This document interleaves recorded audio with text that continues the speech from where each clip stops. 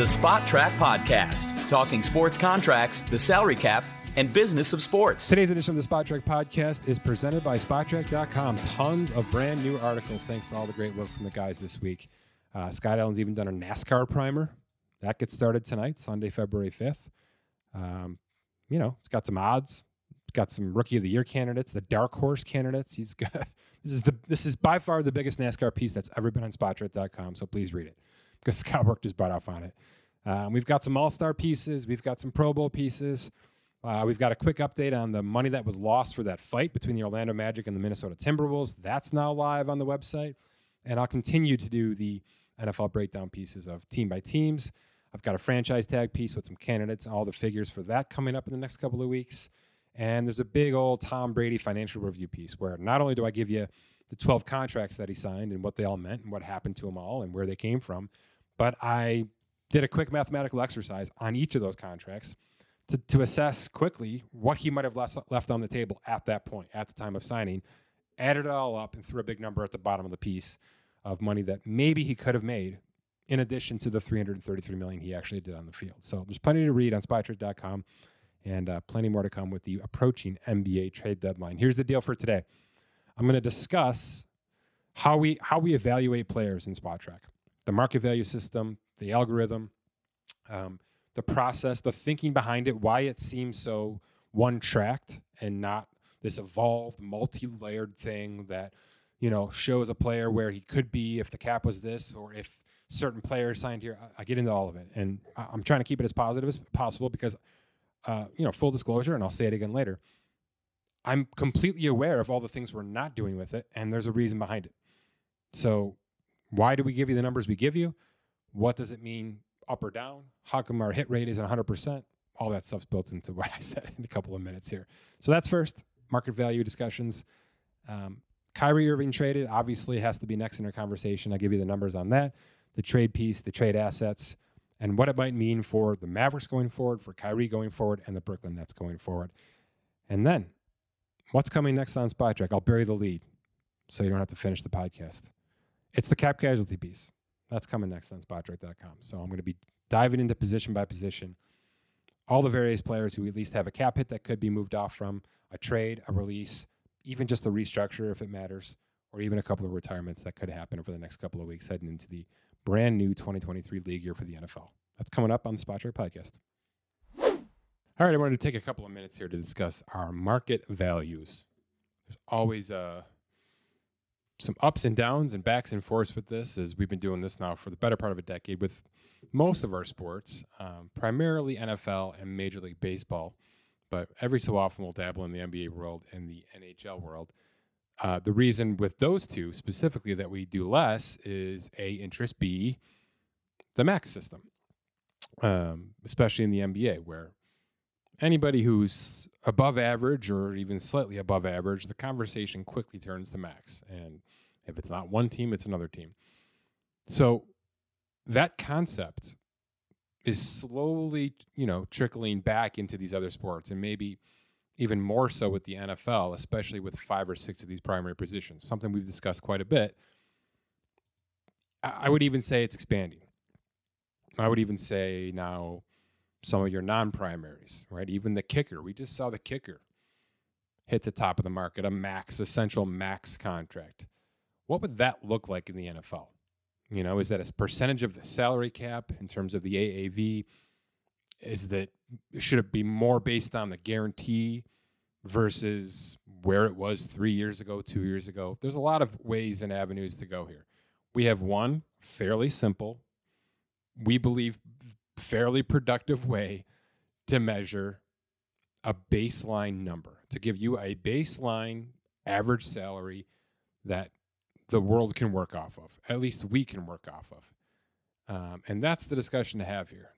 If I throw a number out there for Joe Burrow, and I tell you it's 44, and it is.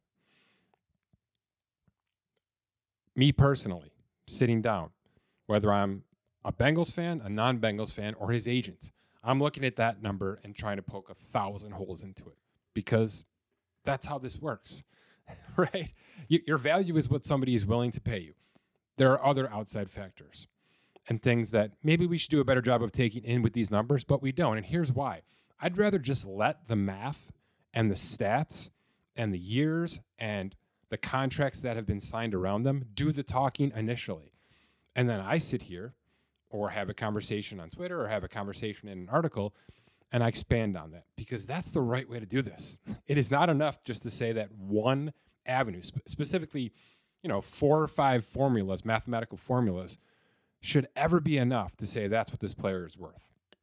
So with Joe Burrow, there's a leadership quality. There's an age factor, which we do take care of a little bit mathematically. But obviously, if we're going 6 years or 8 years with Joe Burrow, or 10, a Patrick Mahomes type deal, there's the guarantee structure. There's the window of contention conversation. Should he have 3 or 4 years, sort of backloaded a little bit so that the Bengals can continue to build, blah, blah, blah. There's a ton of ways to start the discussion about a contract, especially a big contract, which is generally where a lot of the pushback comes, positive or negative. The point I want to get out there, and I'll continue to say it until I'm blue in the face. And yes, we have evolved this process over time. We'll continue to do so. But the point I want to get out there is we are putting out a productivity, mathematical, calculated baseline number. It's just basically what his numbers say out loud, his or her numbers say out loud to us. Then we have to work with it. Then we have to discuss it. Then we have to say, well, what if this happens? Or what if this player signs for this? All of that matters. It all matters. What about the intangibles? Of course. So it's a simple situation that gives us a talking point, a starting point. Do I believe Joe Burrow is going to sign for less than $50 million a year? I don't. Does that make me want to take down the $44 million valuation we have? Not even close. Because here's the other way to look at this. And a lot of you look at what we put out there and say, well, they're wrong all the time. Why do they continue to do this? Because in our view of this, we're not trying to predict an end result, so to say. In fact, what we're doing is giving the end result a starting point. And if it ends up being damn close, then it's pretty fair to say that the team and player agreed to a fairly fair market contract based on the simple productivity evaluation. And if he got $8 million more a year, then that's just the price, the going rate. Maybe 4 teams were involved. Maybe 3 other players from that same position signed a week prior or at the same time, or they were going to sign and then drove the price up. Maybe he was the only inside linebacker on the open market. And from a free agent perspective, there's always a 20% premium in every single sport. It's just there's so many factors. Rather than try to overcomplicate this process, which I'm sure some other sites and apps and those have tried to do, maybe even continue to do, it is way better, in my opinion, to offer one formulaic approach for all of these sports. Different stats for different positions for different sports, blah, blah, blah. But the end result is always the same. It's a number. And from that number come further discussions, come deeper dives, come deeper analysis. So if you're looking at somebody and you think this is an absolutely terrible evaluation, ask yourself why. First of all, ask yourself how we got to this number. Because it's not me sitting there and pushing and saying, I don't really like this player too much. He should be suppressed. It's not me doing that. That's the numbers doing that. Over the past 2 seasons, that's just plain old productivity saying maybe not as great as we all think it should be. Doesn't mean he's not going there. Doesn't mean player X isn't going to the top of his positional market this offseason because of other factors. But from a numbers standpoint, games missed, a lack of takeaways if you're a defensive player, a bad yards per carry over the past 2 seasons if you're a running back. Certain things that aren't just, stand off the TV type productivity. There's more to it. But there are reasons why a number is a number. And I stand by every number I put out there. I do it manually. I do it myself. There's a thought process to it. And none of the thinking is, I should make this player make less. I should make his agent look really bad right now. That's never what I'm doing. Nor is it the other way. I think this player should be at the top of the market, even though his numbers say he shouldn't be. So I'm just going to force the issue. The tool that we use to create these market values literally does not let me do it. I can't type in any kind of number. I can't change the amount of touchdowns a player has passed. It's simply pick your variables and let's see where the math takes us. And I love it that way because it gives me a starting point. And it gives me a way to have a discussion, which is, oh, this was way more than I thought this was going to be, or this is way less than I thought this was going to be. Let's figure out why we're here. Why are we here, positive or negative? And then if he ends up getting $8 million more and goes to the top of the market, number one, clap your hands for the agent and player for getting it done. You know, maybe it's not in the best situation, and that's how they got it done. But if you can get a perfect storm situation, God bless you, right? We are not putting gospel out there by any means. I'm simply using one formula that is unchanged for the most part, and whenever we change it, we tell you. And it's simply a starting point. It's simply a baseline. You can call it a foundation. You can call it a bottom, a fair market value, however you want to assess it. I'm explaining it this way on purpose. I'm perfectly fine being wrong. And by the way, there are more than half of these that I end up publishing. I think to myself, no chance. There's no chance the team is going to get that player to get that price. There are multiple ones out there right now for the upcoming NFL offseason. Multiple, right? Many of the quarterbacks, the Herberts, the Hurts, they're just not, at or about Mahomes' value. But Mahomes at $45 million now is value. So he's dragging everybody else down. But when you stack up the numbers that Mahomes put up 2 years before his contract versus what Jalen Hurts has put up 2 years before his contract, they're very different quarterbacks. Even Joe Burrow in the 2 years prior to he's got a Super Bowl and an AFC Championship appearance. But from a numbers standpoint, from a big total resume standpoint, he's under Mahomes from a valuation because the numbers just aren't there. Now, there's other factors in place. Should I put every single player up against the top paid player at their position? I often choose not to. Okay? Because for one reason or another, maybe that top of the market player, maybe I don't believe that Aaron Rodgers at $50.2 million per year is a variable type contract. Maybe I just think it's a contract that was paid to him because it was the absolute only way to keep him for one more year. And those were his demands, and he wanted to get north of that 50 number, and not just at it, but north of it.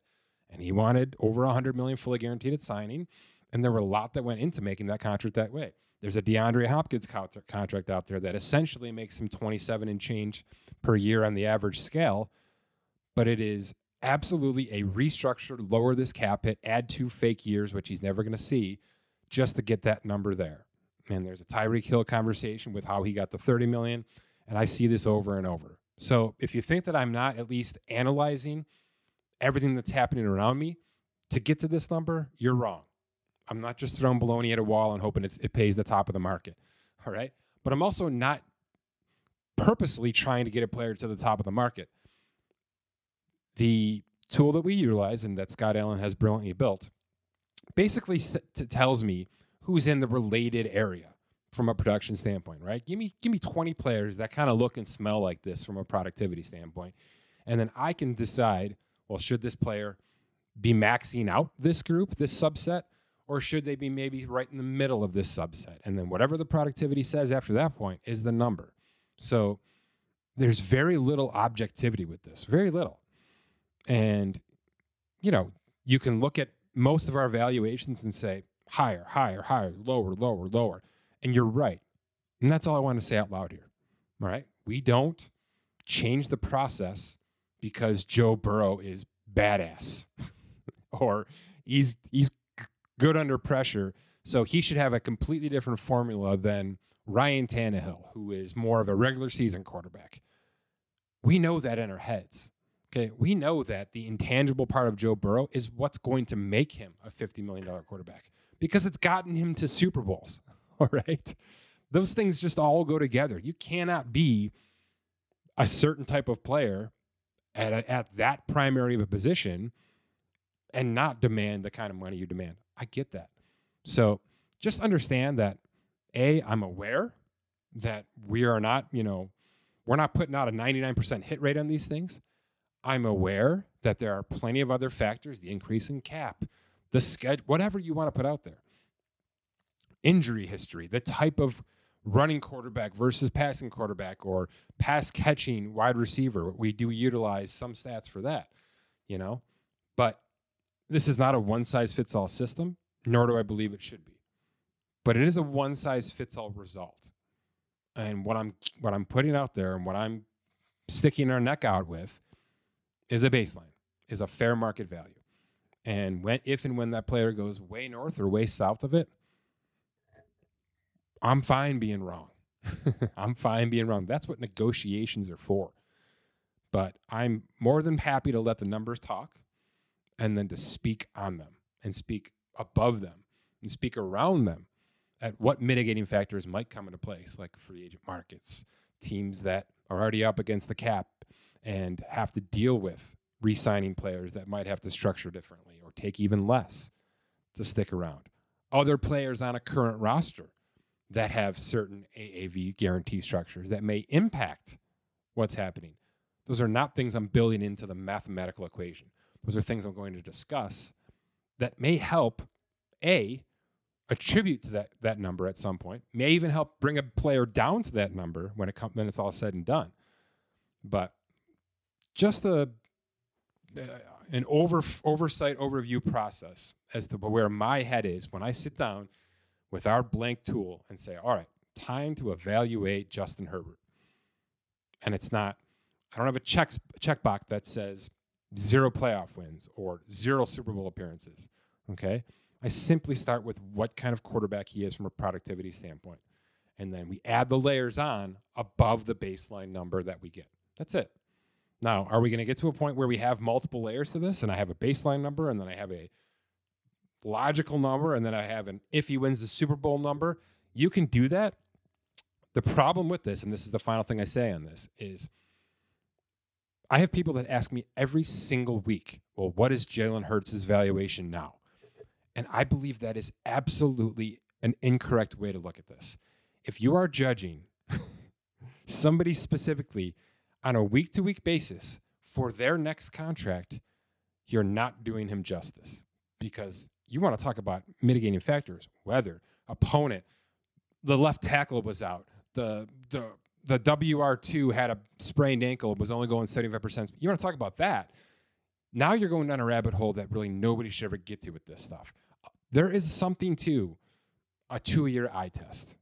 And just having it in your head, well, damn, that player's worth it, or that player's going to have to reset this market.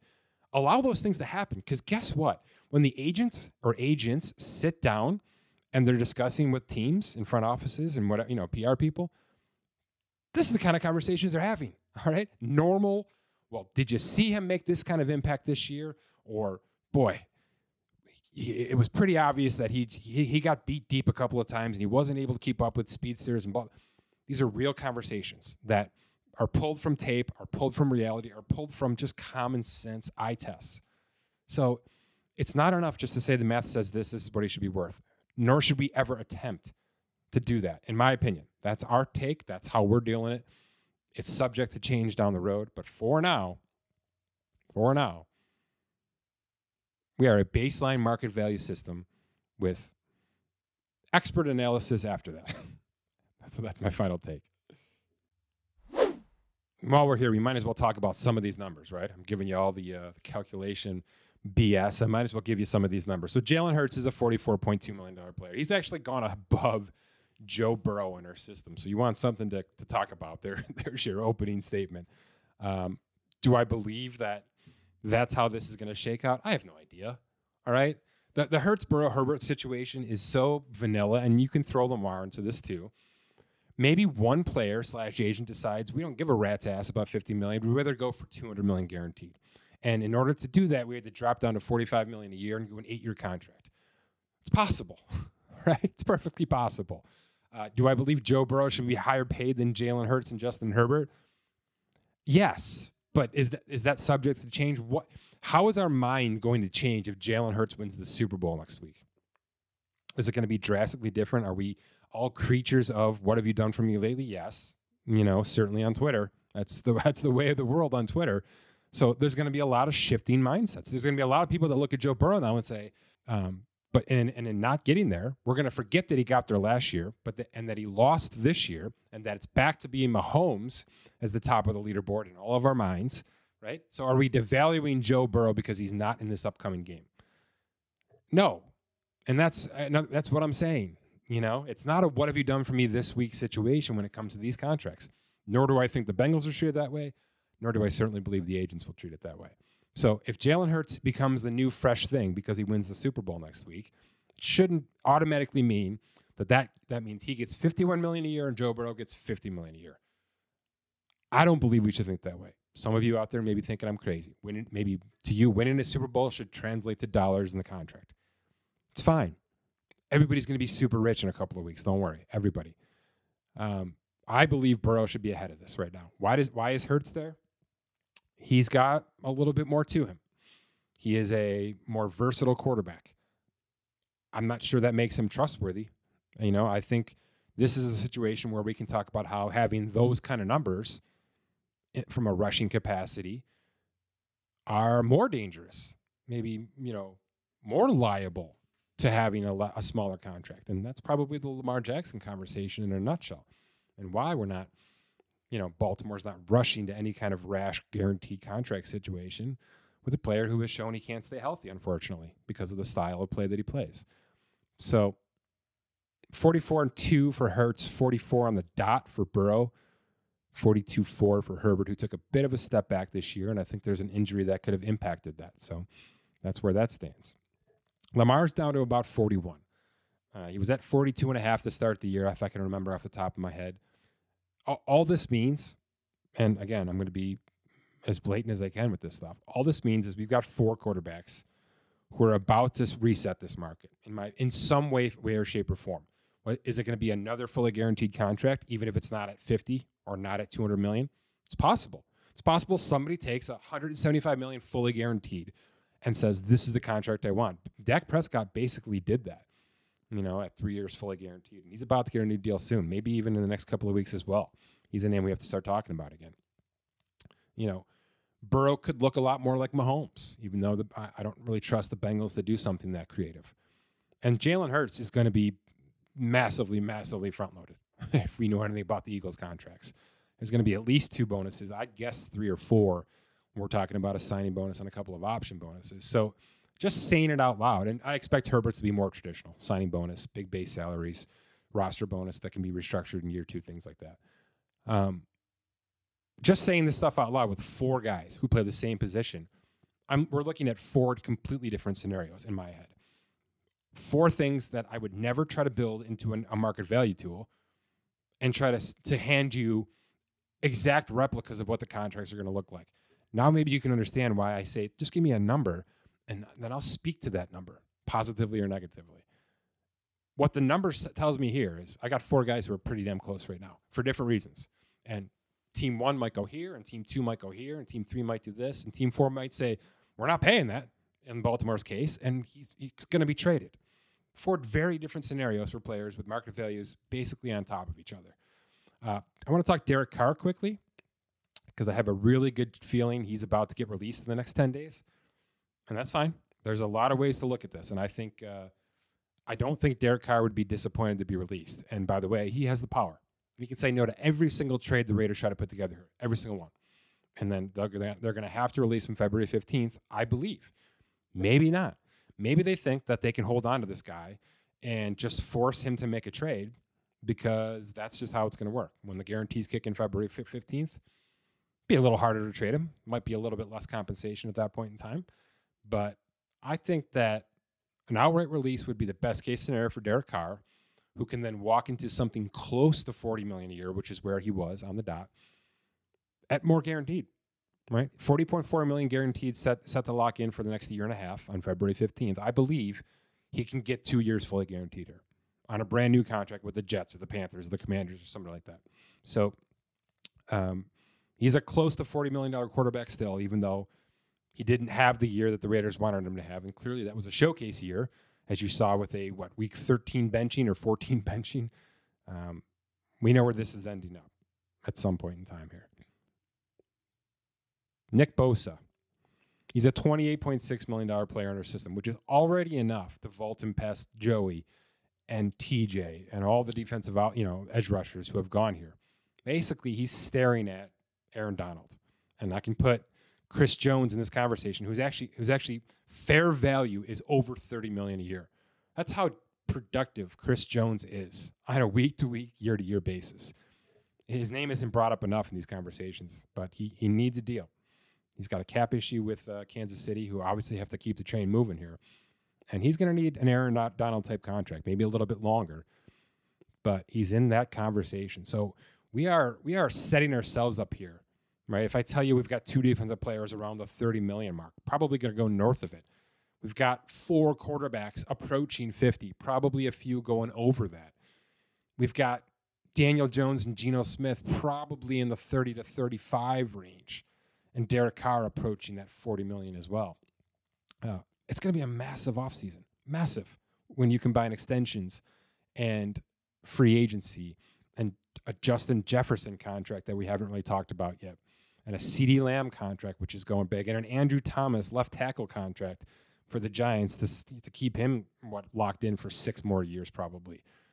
It's going to be a massive year. So take these valuations with a grain of salt. Tell me which ones suck the most. I'm here for it, and I'm not just going to say sorry or oops, we missed on that one, or I'm just going to quit doing this. I'm gonna find out why, and I'm gonna say, hey, I think CeeDee's probably going $25 million a year. I think there's a really good chance Jerry Jones has to pay CeeDee Lamb A.J. Brown's contract, or even more with the cap adjustment. Even though I'm telling you right now, in our system, he's 22.5. So a lot of people look at that number and say, well, he's what is he? That's the 9th, 10th highest average paid wide receiver in football. That's probably not about right, because he's the WR1. They traded the guy below him because they wanted to get him more action. You're right. All those things probably mean that last year and then this upcoming season are going to be massive productivity years for CeeDee Lamb. So he's got to be paid accordingly. And that's what, if I'm his agent, that's what I'm saying. He's only started to unleash what he can be on this offense. And if you're going to lock in the quarterback long term, you might as well lock in his best option. So let's talk A.J. Brown, start at 25 a year and go from there. That's where this works. 2 years ago, CeeDee Lamb was not in that conversation because of Amari Cooper.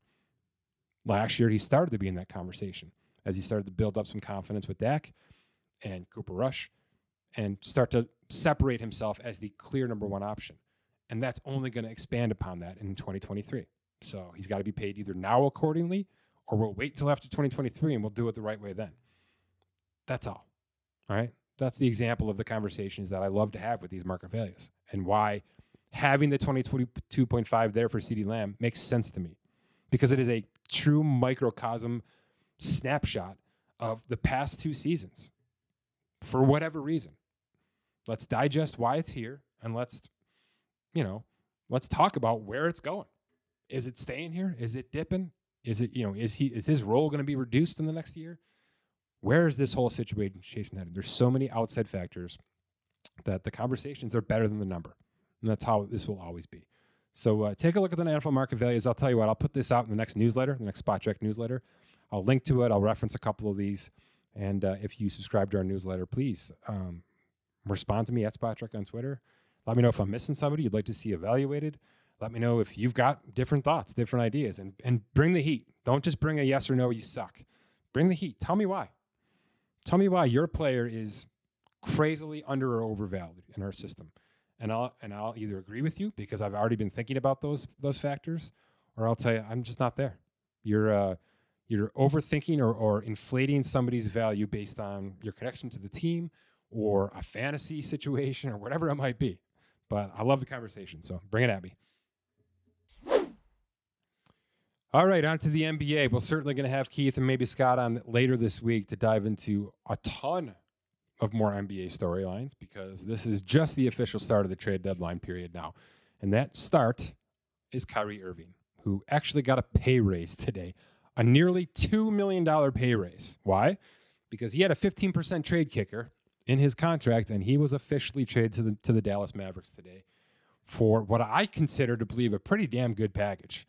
Markieff Morris, Spencer Dinwiddie, Dorian Finney-Smith, a first and 2 second-round picks for a player on an expiring contract with a ton of baggage who has missed games every single season, but he can still really freaking play basketball. So slight overpay, maybe, if I'm grading this off the top of my head, which I absolutely hate to do.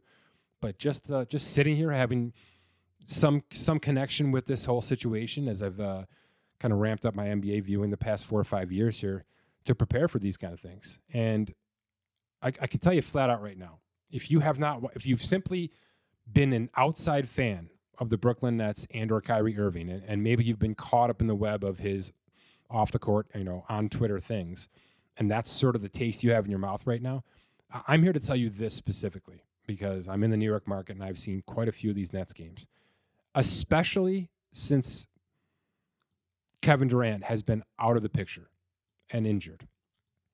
Kyrie Irving has been playing some of his best basketball of the past 5 years. Mouth shut, absolutely doing his things. The teammates are gravitating to him. They are looking at him as a leader. That team was rounding into form and really holding court without an absolute Hall of Famer in Kevin Durant. And it's because Kyrie was stabilizing this ship. And I realize that that's a phrase that not many of us ever thought we'd be saying with Kyrie Irving because of just how inconsistent and unstable he can be on a personal level. I want to poke a few holes in what some of you might be thinking right now. The first notion is, why the hell would somebody else take a chance on this guy? Well, it's that. It's exactly what I just said. Because when this guy is right, no, he's not driving to the basket, and getting there 99% of the time anymore, like he did when he first jumped into the league. He was absolutely one of the best slice and dice players in the history of the game for a long, long time there. The handle is still elite. He can still absolutely run the point as good as anybody in the game to this day. And now he's with somebody who's maybe a 1A of that in Luka Doncic whenever he returns from injury. So that's all you need to know, is that this dude is still an elite player who can stabilize a roster, who can run an offense. I mean, defense, I'll let somebody else discuss that. But that's that. So the fact that he found a trade partner, or Brooklyn found a trade partner in 11 minutes after his demand, really shouldn't surprise you.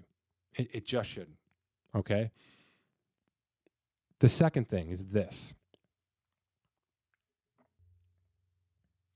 And it's the trade demand. And it's been something we've mentioned quite a bit because most sports are now dealing with this. There are many of channels and ways to do this and get it out there and become basically the one, the top fold story on any sports edition, if I'm referencing the old school newspaper. And that's what Kyrie Irving did 24 hours ago. He basically put himself out there and had his agent and a very, very well-connected set of agents push out to the world and the Wojs in the world and basically say, okay, we didn't get the offer we were hoping for on an expiring contract. So July 1st is approaching, and the restrictions to when we can get the money from Brooklyn are are dwindling. Nor do we love this Brooklyn situation anymore, right? The Harden stuff already flamed out. KD's injured again. Ben Simmons doesn't look like he's ever going to round into a true asset, and he's done more this year than I thought he would with the mental side of things. It does seem like he's gotten himself right in that regard. But Brooklyn as a whole, Seth Curry's been backwards. Joe Harris is slowly starting to come back, but just not the sharpshooter he was at one point in his career. I think there's a lot of things going outward and not inward in Brooklyn. And not to bury the lead, but I think KD's request out of there is going to be soon, possibly even in June. So I get Kyrie basically saying, you have to offer me the perfect contract or I'm not going to stay for this anymore, because he has every right in the world to say, I'm literally holding this ship up right now myself. And the second I leave, the hole is going to be there and you're going to sink. So I'm with him on this. And I have to be objective because there's been 11 times in the past 2 years where I can't even get close to being with this guy or aligned with this guy or this guy's thinking. And I just think he's there have been certain times where he's kind of going out there to be out there. Well, that's not been the case for the better part of 3 months here. It's been all basketball, all business. And this is too. It's all business. They handed him a contract offer that was not fully guaranteed. And it sounded like year 3 or 4, whatever the terms were going to be. The back end of this contract were tied to playing time, championship victories, which is insane for a team sport with 32. That's an insane trigger to have to get over to get a guarantee in your final year. And he's not 40 years old; he's 30. He's going on 31 here in a couple of weeks. There's plenty of basketball left in this guy if he wants it. And you can leave the if he wants it out the door for now because it doesn't matter in this negotiation. The Dallas Mavericks aren't thinking about that when they're doing this deal. They're just not. They're looking at the player who's been playing for 3 months, basically holding court for a team that's missing their superstar and recognizing that's exactly who we're going to be right now with Luka out. We need that guy just to keep us in contention right now. And then when Luka comes back, maybe this is lightning in a bottle. Maybe this is Kyrie and Luka, the next best backcourt. And if not, we'll cut our losses and we'll sign and trade him this July, or we'll keep him for a year. We'll sign him, keep him for the restricted year, and get him out the door in 18 months or so. I'm totally for Dallas in their situation, which I think is very, very close to what the Brooklyn situation has been. And I'm totally for Kyrie saying, I can't do it. All right, I'm going to go bet on myself yet again. Something he tried to do this past offseason and ended up opting into his contract because, A, Brooklyn couldn't find the trade partner and or he didn't have the contract offer out there that he wanted to opt out and go get it. So, he had to mend some fences. There's no question about that. And I think we're closing in on a situation where, from a basketball standpoint, he's at least a reliable asset. Clearly, he was just traded in a day. Okay, for a very sound package. This was not we know what we're getting here and we're not going to give you what you think you deserve. In my opinion, this is either fair or slightly leaning towards Brooklyn here with what they received back.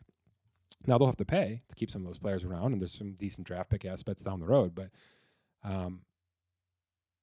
I think this is exactly what we have to say, which is business. And Kyrie demanding a trade is not the latest in his craziness, all right, if I want to be completely blunt, even though we can joke about that. This is the latest in him taking care of the business of basketball for his world. He's going to a situation that I think he feels like he can get paid in. And I guarantee he's had those conversations with Mark Cuban already before the trade. All right? He understands that if he can play ball with Luka, literally, there's money for him as a 1-2 punch. And by the way, from a basketball standpoint, I think that's pretty damn exciting. So this was not a team I had in my short list. I think I was thinking more of the LA teams. I think Keith Smith mentioned the Miami Heat to me at one point. I thought the Minnesota Timberwolves could use a shake-up with a player like this. A lot of younger guys, a lot of big men. Could you move D'Angelo Russell out of there, bring in a guy like this just to change it up, a little change of pace? But this makes sense to me, especially with Luka missing some time here. And you being able to throw Kyrie out there right now and say, it's your team, go. And then when Luka gets back, then it's about how do we make all this work? And that's way easier said than done. And Kyrie's had to do that in the past with a lot of really great players. Another reason to bring him in, by the way. I think there's a chance this really works out. And I'm rooting for it. I'm rooting for Dallas to get back into contention. They've had their ups and downs for the past couple of years. They've been in the thick of the postseason, though. And Luka's a player who I think deserves the win. I don't want him to be the next iteration of Russell Westbrook, where it's just fake stats, and it's just triple doubles left and right and 50-point nights and 50-point nights with losses, which is something we've become adverse to seeing now with a lot of these superstar players. So I give both sides here a lot of credit. I think it's the right business move to get out. I think it's the right business move for the Dallas Mavericks to bring him in right now. And we'll see if there's any kind of extension right now. I will. Because Keith Smith has mentioned this to me too, and I'll have him come on and reiterate this fact at some point down the next few days. It does not have to be a situation where Dallas waits on this. If they don't want to deal with off-season Kyrie and the hot stove that comes with it, they can work on an extension right now that is going to offer Kyrie less money, to sort of Miles Turner him and re-up him in 2022-23 and then start that extension immediately versus waiting until the next offseason. But there's some money built into this that could make it possible. Now, does Kyrie want to wait and max out completely? Most likely. Most of the elite players understand this stuff and are told, given the correct advice to go that route. But maybe just as a way to deflate the PR side of this, something Kyrie could certainly use, you just get it done. We just saw this happen in hockey, right? Bo Horvitz left the Vancouver Canucks for the Islanders on a trade last week. Literally minutes before I hopped on the microphone, he locked into an 8-year, $68 million extension with the Islanders, something they probably didn't want to do, but after the compensation they gave up in the trade, understanding what this player can be for the next 4 to 5 years, it's just something they felt obligated to do. So maybe that's the move here. Maybe Mark Cuban says, let's get this done right now, Kyrie, so that the summer stuff goes away, so that it's not 6 months of, is Kyrie staying? Is Kyrie going? Is it going to be a sign and trade? Let's just get this done now. Now, look, there's no restriction. They could trade him tomorrow if they sign him today. But at least it would show a foot in the sand, of this is our guy not just for the next 3 months. We're not just here to save face while Luka's hurt. We're not just going to give it a trial run and then give up on it. We're going to sign this guy and make this a 2 to 3 year thing, while Kyrie's still young, early 30s, and see if this is the one thing that can lift Luka to the next level. So that would be a recommendation from me. I think it's a great idea from Keith, who brought it to my attention. You're going to have to get some compromise from Kyrie Irving, so easier said than done. We'll have Keith on soon to break down all these numbers, but all you need to know is, as of now, Kyrie Irving's on an expiring contract with the Dallas Mavericks. He gets a nearly $2 million raise with the trade kicker, so his compensation jumps up into the 38.9 level. There are some more not likely to be earned incentives that could factor in at the end of the season. He's making pretty good coin, but not top of the market coin as of now. We'll see if he can get there. All right, and my final piece today, it's just a quick heads up. I've done the off-season work for the NFL. I've done the positional breakdowns for the NFL. I've started to do some of these team-by-team breakdowns. I'll continue to do more of those. But my next big piece is going to be the roster bubble move. Some cap casualties that I think are coming for some pretty notable teams, right? I've got some Tampa Bay Buccaneers on this list for sure. I've got some Dolphins on this list, couple of Chiefs, a couple of Cowboys, a whole bunch of Tennessee Titans who I think are maybe stepping back this offseason. We are I'm always kind of treading lightly with this piece, and sometimes I put it out way earlier than this. I just think we're at a situation now where I can be a little bit more calm and protected with this, because I don't want to be taking jobs away with an ugly piece that I put out there as a hit piece. It's not that. I've done the work now.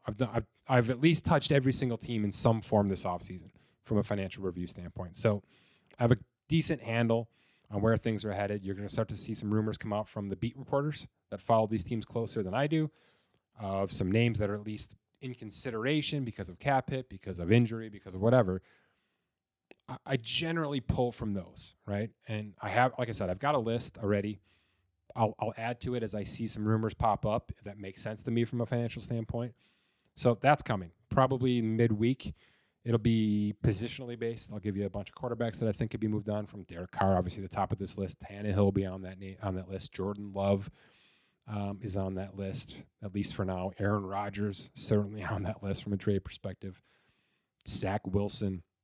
And I'll go beat by beat position-wise with who at least could have a chance in some capacity, whether it's a release, a trade, some retirement possibilities still hanging out there, and just the price to move before June 1st, after June 1st, things like that, and then maybe a prediction here or there.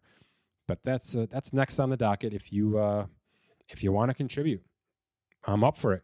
Let me know names you think. What are you hearing locally?